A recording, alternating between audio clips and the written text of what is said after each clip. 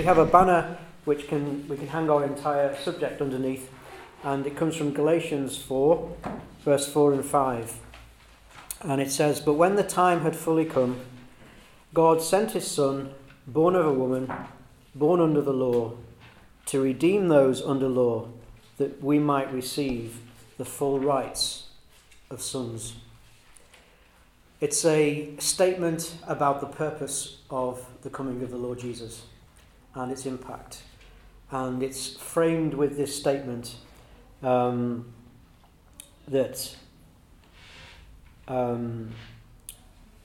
we have been redeemed by him.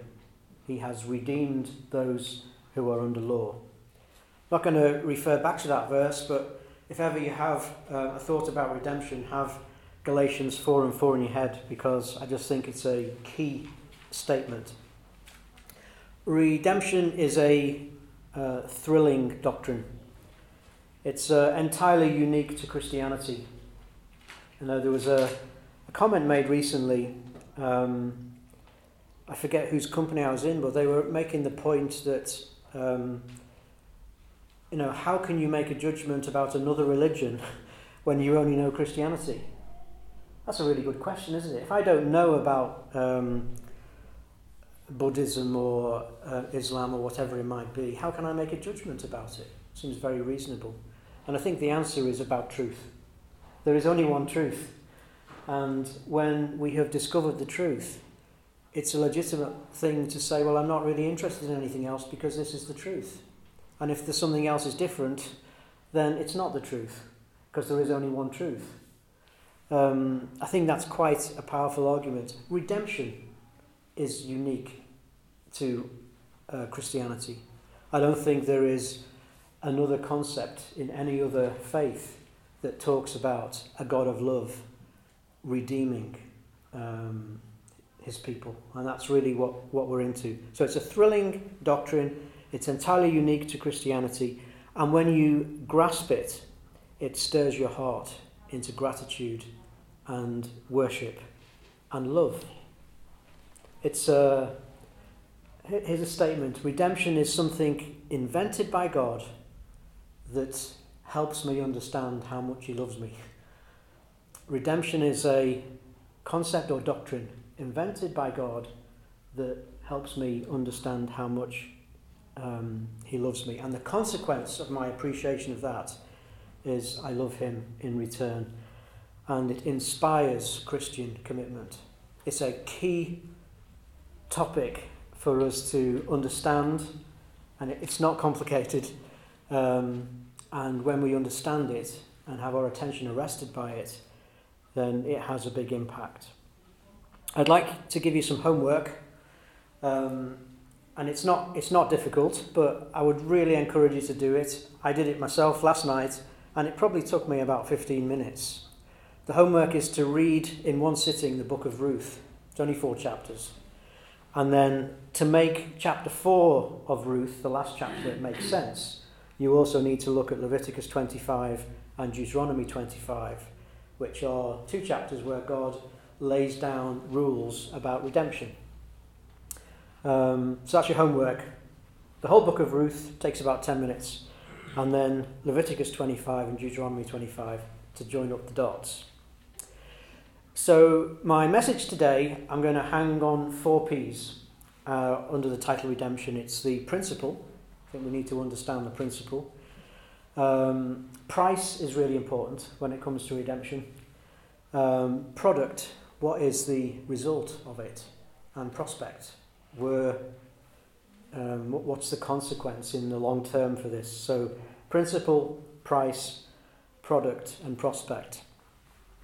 In my old age, I've suddenly become a fan of cash converters.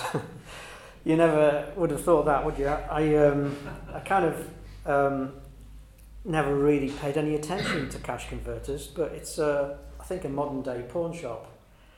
So, you can get money for your stuff and go and buy it back if you want. That's redemption. Or if you forget about it or can't afford to buy it back, then someone else will come and buy it. And that's how the business works. So redemption is kind of in our culture, even though it's seen as a religious term, And I've had some really good deals from cash converters. That's not for today. Let's, in talking about the principle, let's go to our first reading, which is 1 Peter chapter 1, and we'll read verses 17 to 21.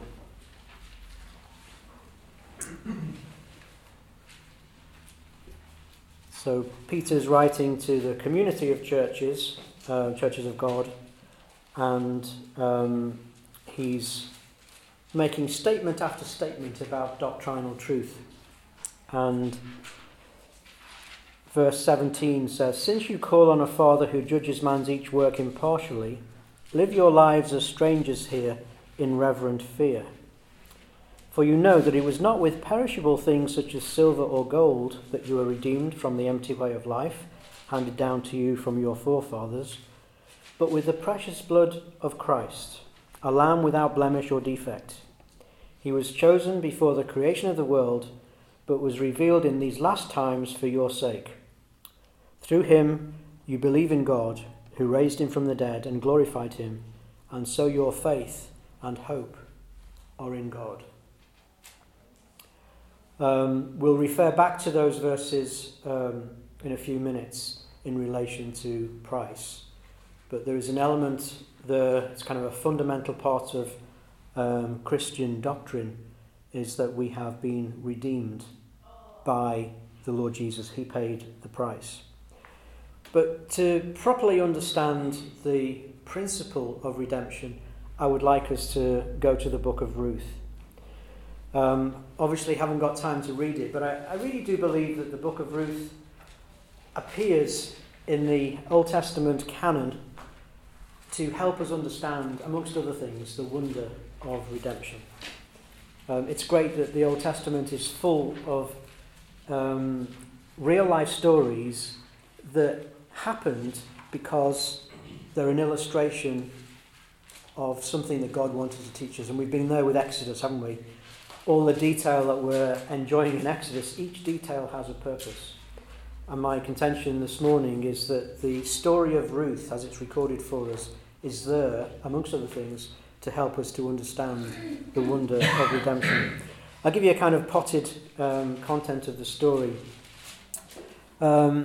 It's about a wealthy family. Naomi is the wife and Elimelech is the husband. And they have two boys, Mahlon and Chilion. And they live in Bethlehem. It's quite interesting that you say a word like Bethlehem in the Old Testament and all of a sudden it comes to life, because we know Bethlehem for Christmas time.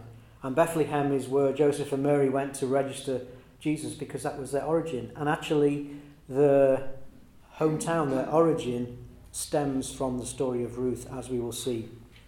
So wealthy family, mum and dad, two boys, they live in Bethlehem, but there's a famine. So I can imagine that they said, there's nothing here, we've got enough to get us to Moab. It's another country, a neighbouring country, where there's no famine. Let's go there, and we'll live there for as long as it takes for the famine to be resolved in Judah, in Bethlehem, and then we'll come back. So the family go to this neighbouring country called Moab. They stay there for quite a long time, and the boys grow up and get married. And they marry local ladies, so Moabite women. Orpah and Ruth were their two wives. The famine in... while they're there in Moab, tragedy strikes.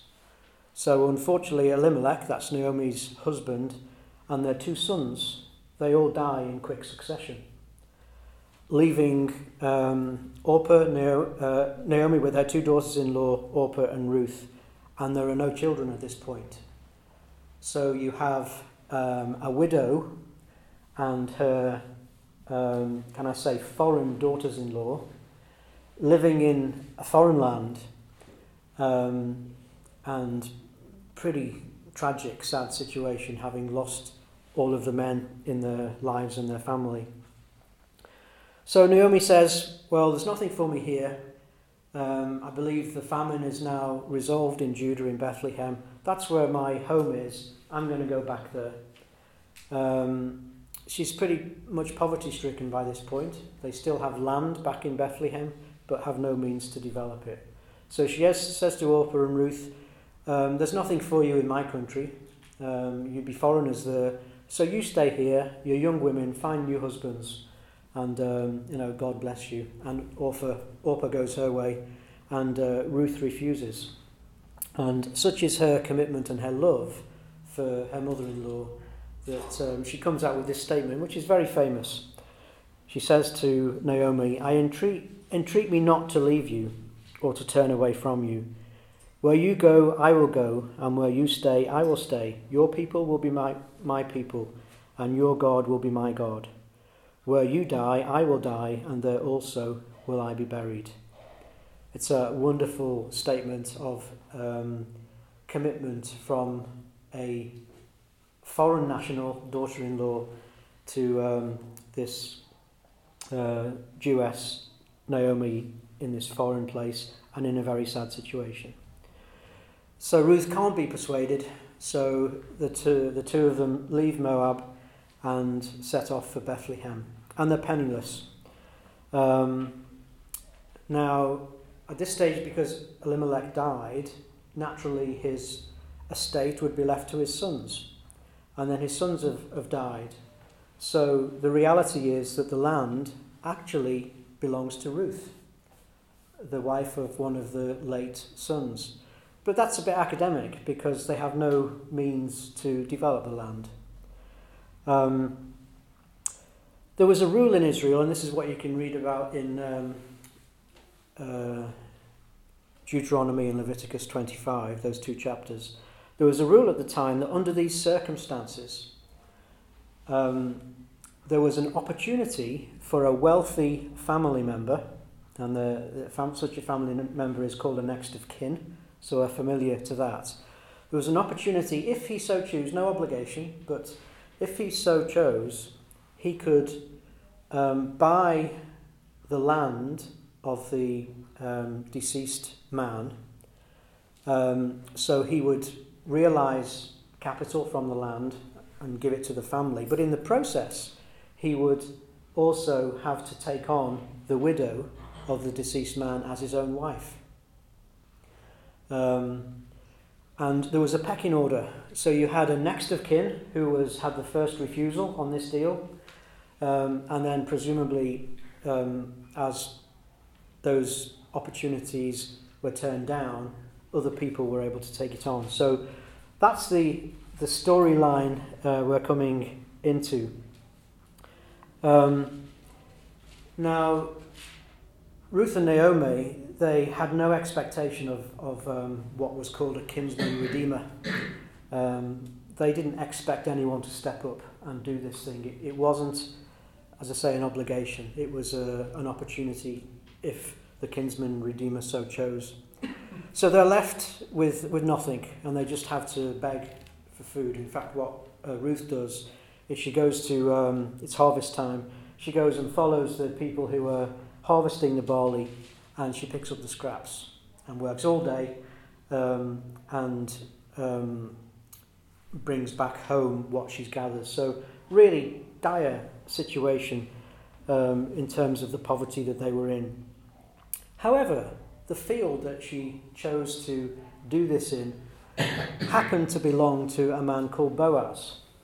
And Boaz was very kind to her. He didn't know her, but I think you get the impression that he was just a real good egg. And he saw the poverty and the difficult situation. And so he inquired as to who she was. And as God's plan or coincidence would have it, Boaz turns out to be a kinsman redeemer for Naomi once removed. And when he discovers this, of course, he shows extra kindness. But he didn't have the first call on the redemption. That was another person. So he instructs his harvesters to allow more barley than usual to drop so that Ruth would get a good picking from it. And that's where we break into the story. So we'll go to Ruth chapter 4 and read the first 11 verses. Meanwhile, Boaz went up to the town gate and sat there. When the kinsman redeemer, that's the guy who has first refusal, he had mentioned, came along, Boaz said, "Come over here, my friend, and sit down." So he went over and sat down. Boaz took 10 of the elders of the town and said, "Sit here," and they did so.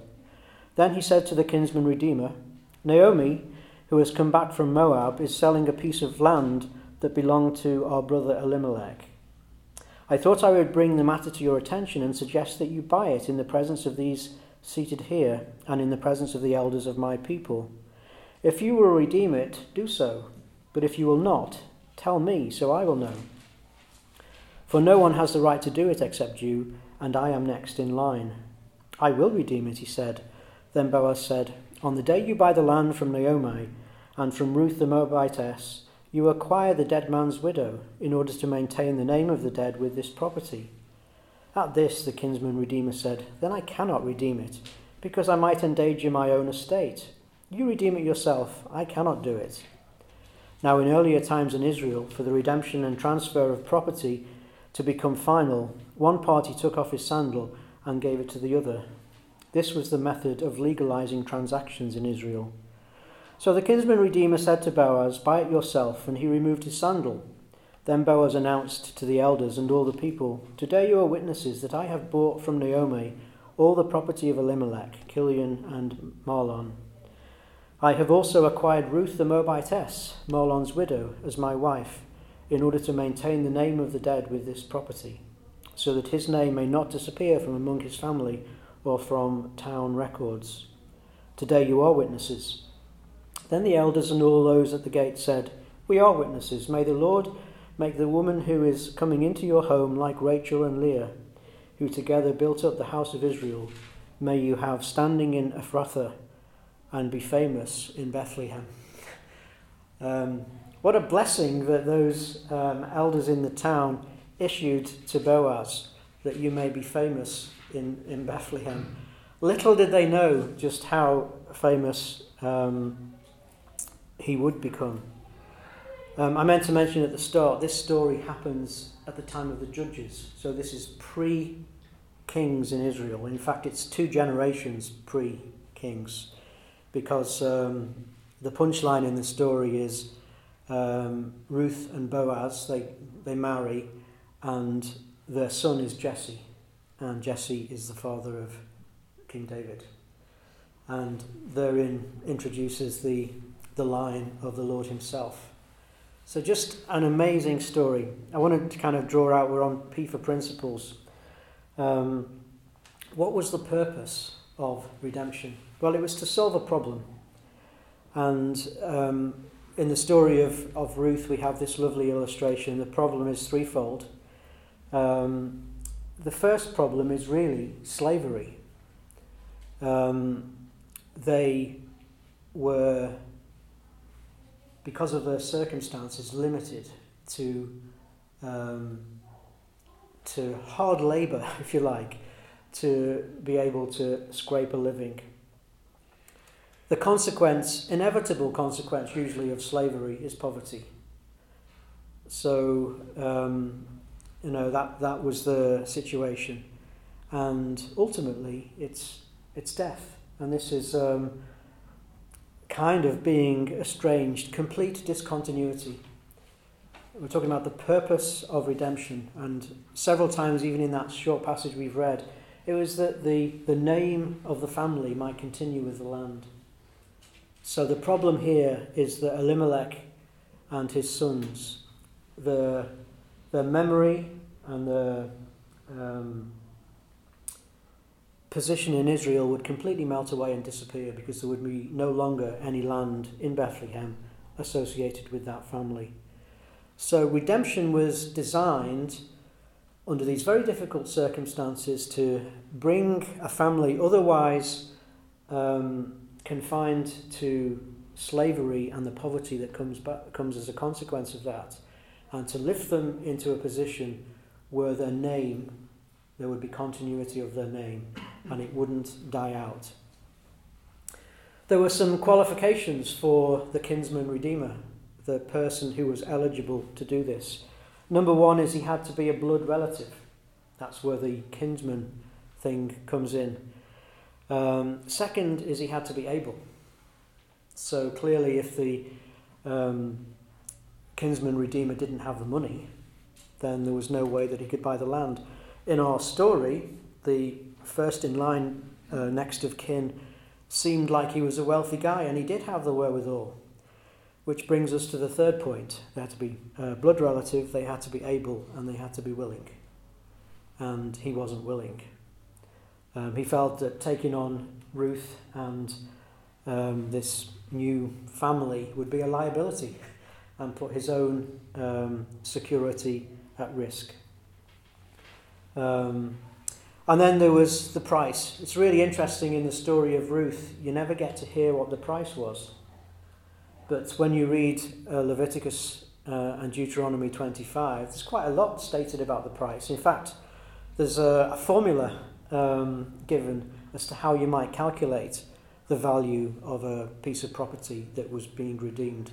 And it's all to do with something called a jubilee, which happened every 50 years when it seems like someone pressed the reset button and the people were only ever renting the land. And after 50 years, they would kind of reset all those contracts. So depending on how close you were to the year of Jubilee, that governed how much value there was in the land. But I'm curious that in the story of Ruth, which is our laying down the principle for redemption, there's no mention of price. We'll come back to that in a second. So in terms of this principle, maybe you've already arrived at the point, but there's some lovely parallels, isn't there? We said it's to solve the problem of slavery, poverty, and death. And, of course, the Christian story is about our redemption, our rescue from the impact of sin. We're slaves to sin. And from a spiritual point of view, the inevitable consequence of sin is poverty. And the ultimate effect of sin and the spiritual poverty that it brings is that complete discontinuity. It's death. It's separation from God.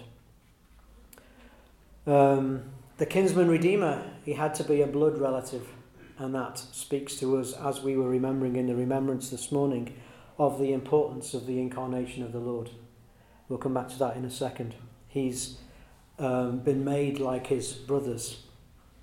He had to be able. We'll come back to that as well. And he had to be willing. And also we'll come back to the price. So, just going back to our 1 Peter verse, I wanted to pull out verse 20. It says, he was chosen, that's the Lord as our Redeemer, was chosen before the creation of the world. I said at the beginning, redemption was a concept or a doctrine designed by God to help me understand how much he loves me. And this isn't something that just emerged because of the problem of sin. The Lord was chosen in this context of being our Redeemer before the creation of the world. This is part of the eternal, divine, sovereign plan for mankind and all creation. And before time, the Lord was chosen to be our Redeemer. Let's think a little bit more about the price. That absolute value which we don't read about in the story of Ruth. Again, going back to 1 Peter chapter 1, verse 18, for you know it was not with perishable things such as silver or gold that you were redeemed, but with the precious blood of Christ. Isn't it strange that silver and gold are described as being perishable, when they actually, gold in particular, is probably the most imperishable material that there is around. And of course it's not talking about the robustness of these things physically. The reality is they are earthbound things. And just like the earth has a limited life, so they will. So they're perishable in the sense that one day this earth will be destroyed and they'll have no value. But it was with the precious blood of Christ, a lamb without blemish. Isn't that a wonderful contrast? It's the contrast between the physical and the spiritual. And of course, we're talking about the physical blood of Christ, but it was has an eternal spiritual impact, and it's not perishable, rather it's imperishable, or the spiritual effect it has on us. There's a couple of very familiar verses that it's worth referring to. Psalm 49, "No man can redeem the life of another or give to God a ransom for him. The ransom for a life is costly, no payment is ever enough, that he should live on forever and see no decay." So a field is one thing, inheriting and preserving the name of a family is another thing. But when it comes to the redemption of a life, the rescue of a sinful life from all of the impact of sin, it's so costly that no payment is ever enough. No man can do that. Romans 6:23, "For the wages of sin is death." Ezekiel 18:4, famous verse, "The soul who sins, it shall die." These are the inevitable consequence. Isaiah 53, "He was despised and rejected by men, a man of sorrows and familiar with suffering. Like one from whom men hide their faces, he was despised, and we esteemed him not. Surely he took up our infirmities and carried our sorrows. Yet we considered him stricken by God, smitten by him, and afflicted.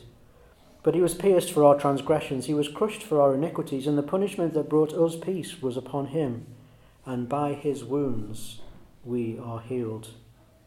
But it was with the precious blood of Christ, a lamb without blemish and defect, that we were purchased."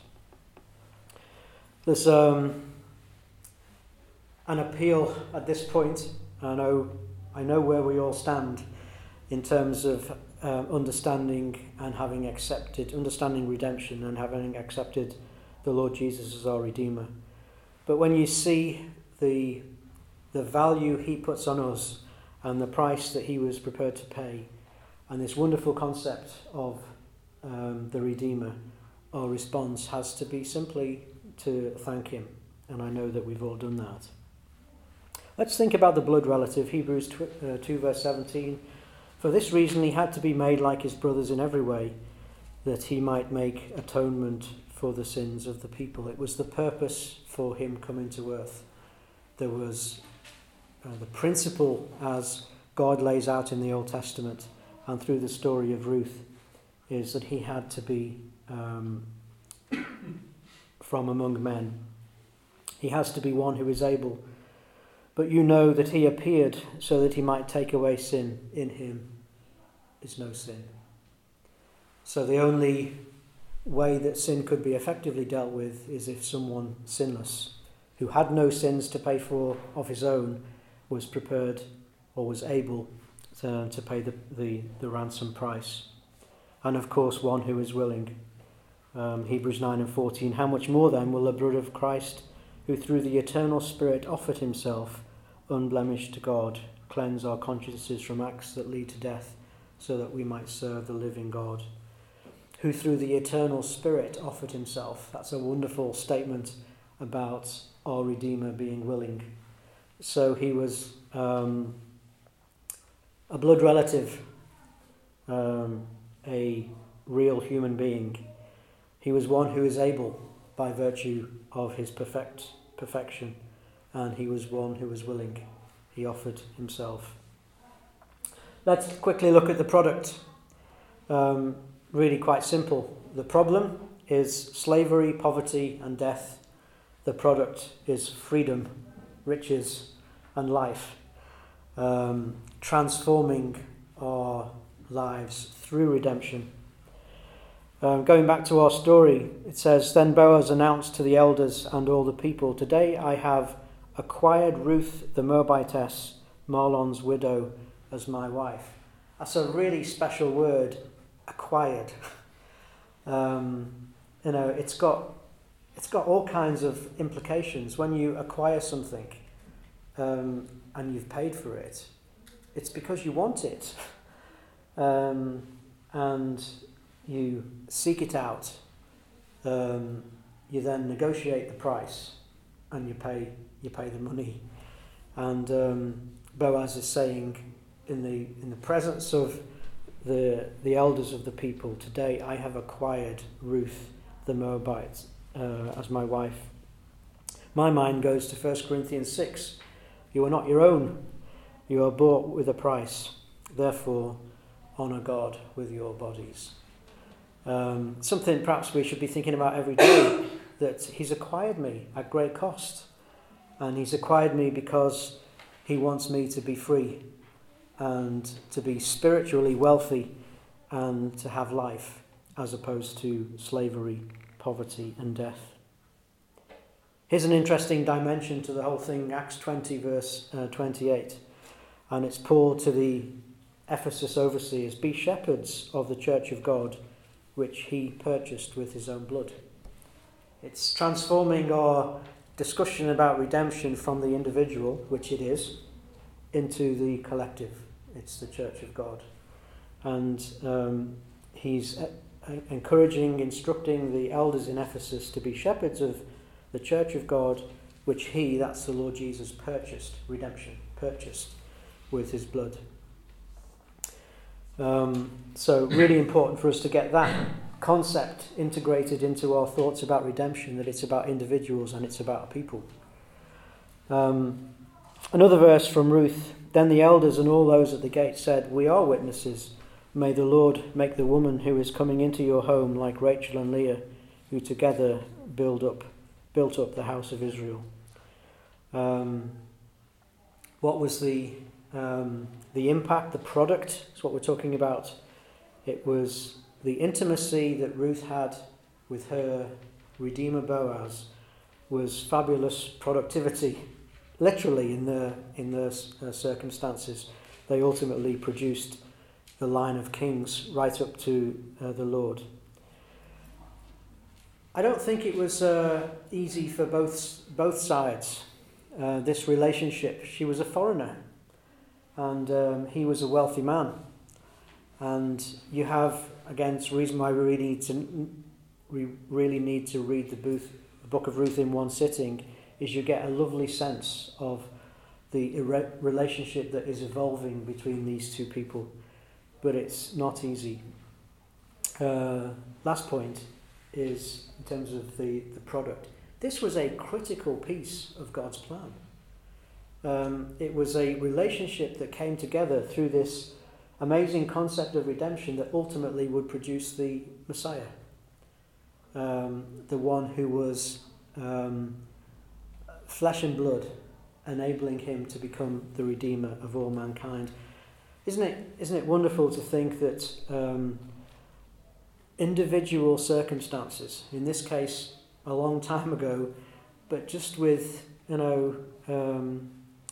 humble people, they were critical, and their story was critical to God's plan. And I think we can take that away.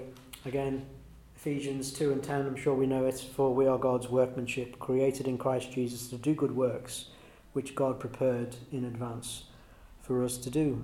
The product of our redemption is that we fulfill his expectations of us. The reason why he has chosen us and gifted us and called us to be where we are. And it all starts with our appreciation of our redemption. And finally, on to prospect. Just 2 verses. Prospect is about future. Both verses are prophetic from Isaiah. Go to chapter 62 first and verse 11. The Lord has made proclamation to the ends of the earth. See, your Saviour comes. See, his reward is with him, and his recompense accompanies him. They will be called the holy people, the redeemed of the Lord. It's a lovely expression, the redeemed of the Lord, and it brings to us this collective point again, that as his people we are the redeemed of the Lord, and we're described as his reward and his recompense. This is a prospect that the Lord has when the redeemed of the Lord, that is his, the church which is his body, is presented to him at a future time. And then a very favourite chapter of mine is Isaiah 35, for reasons which you'll see when I read it to you.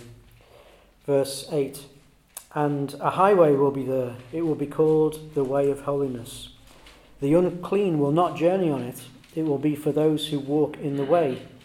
Wicked fools will not go about on it, no lion will be there, nor will any ferocious beast get up on it.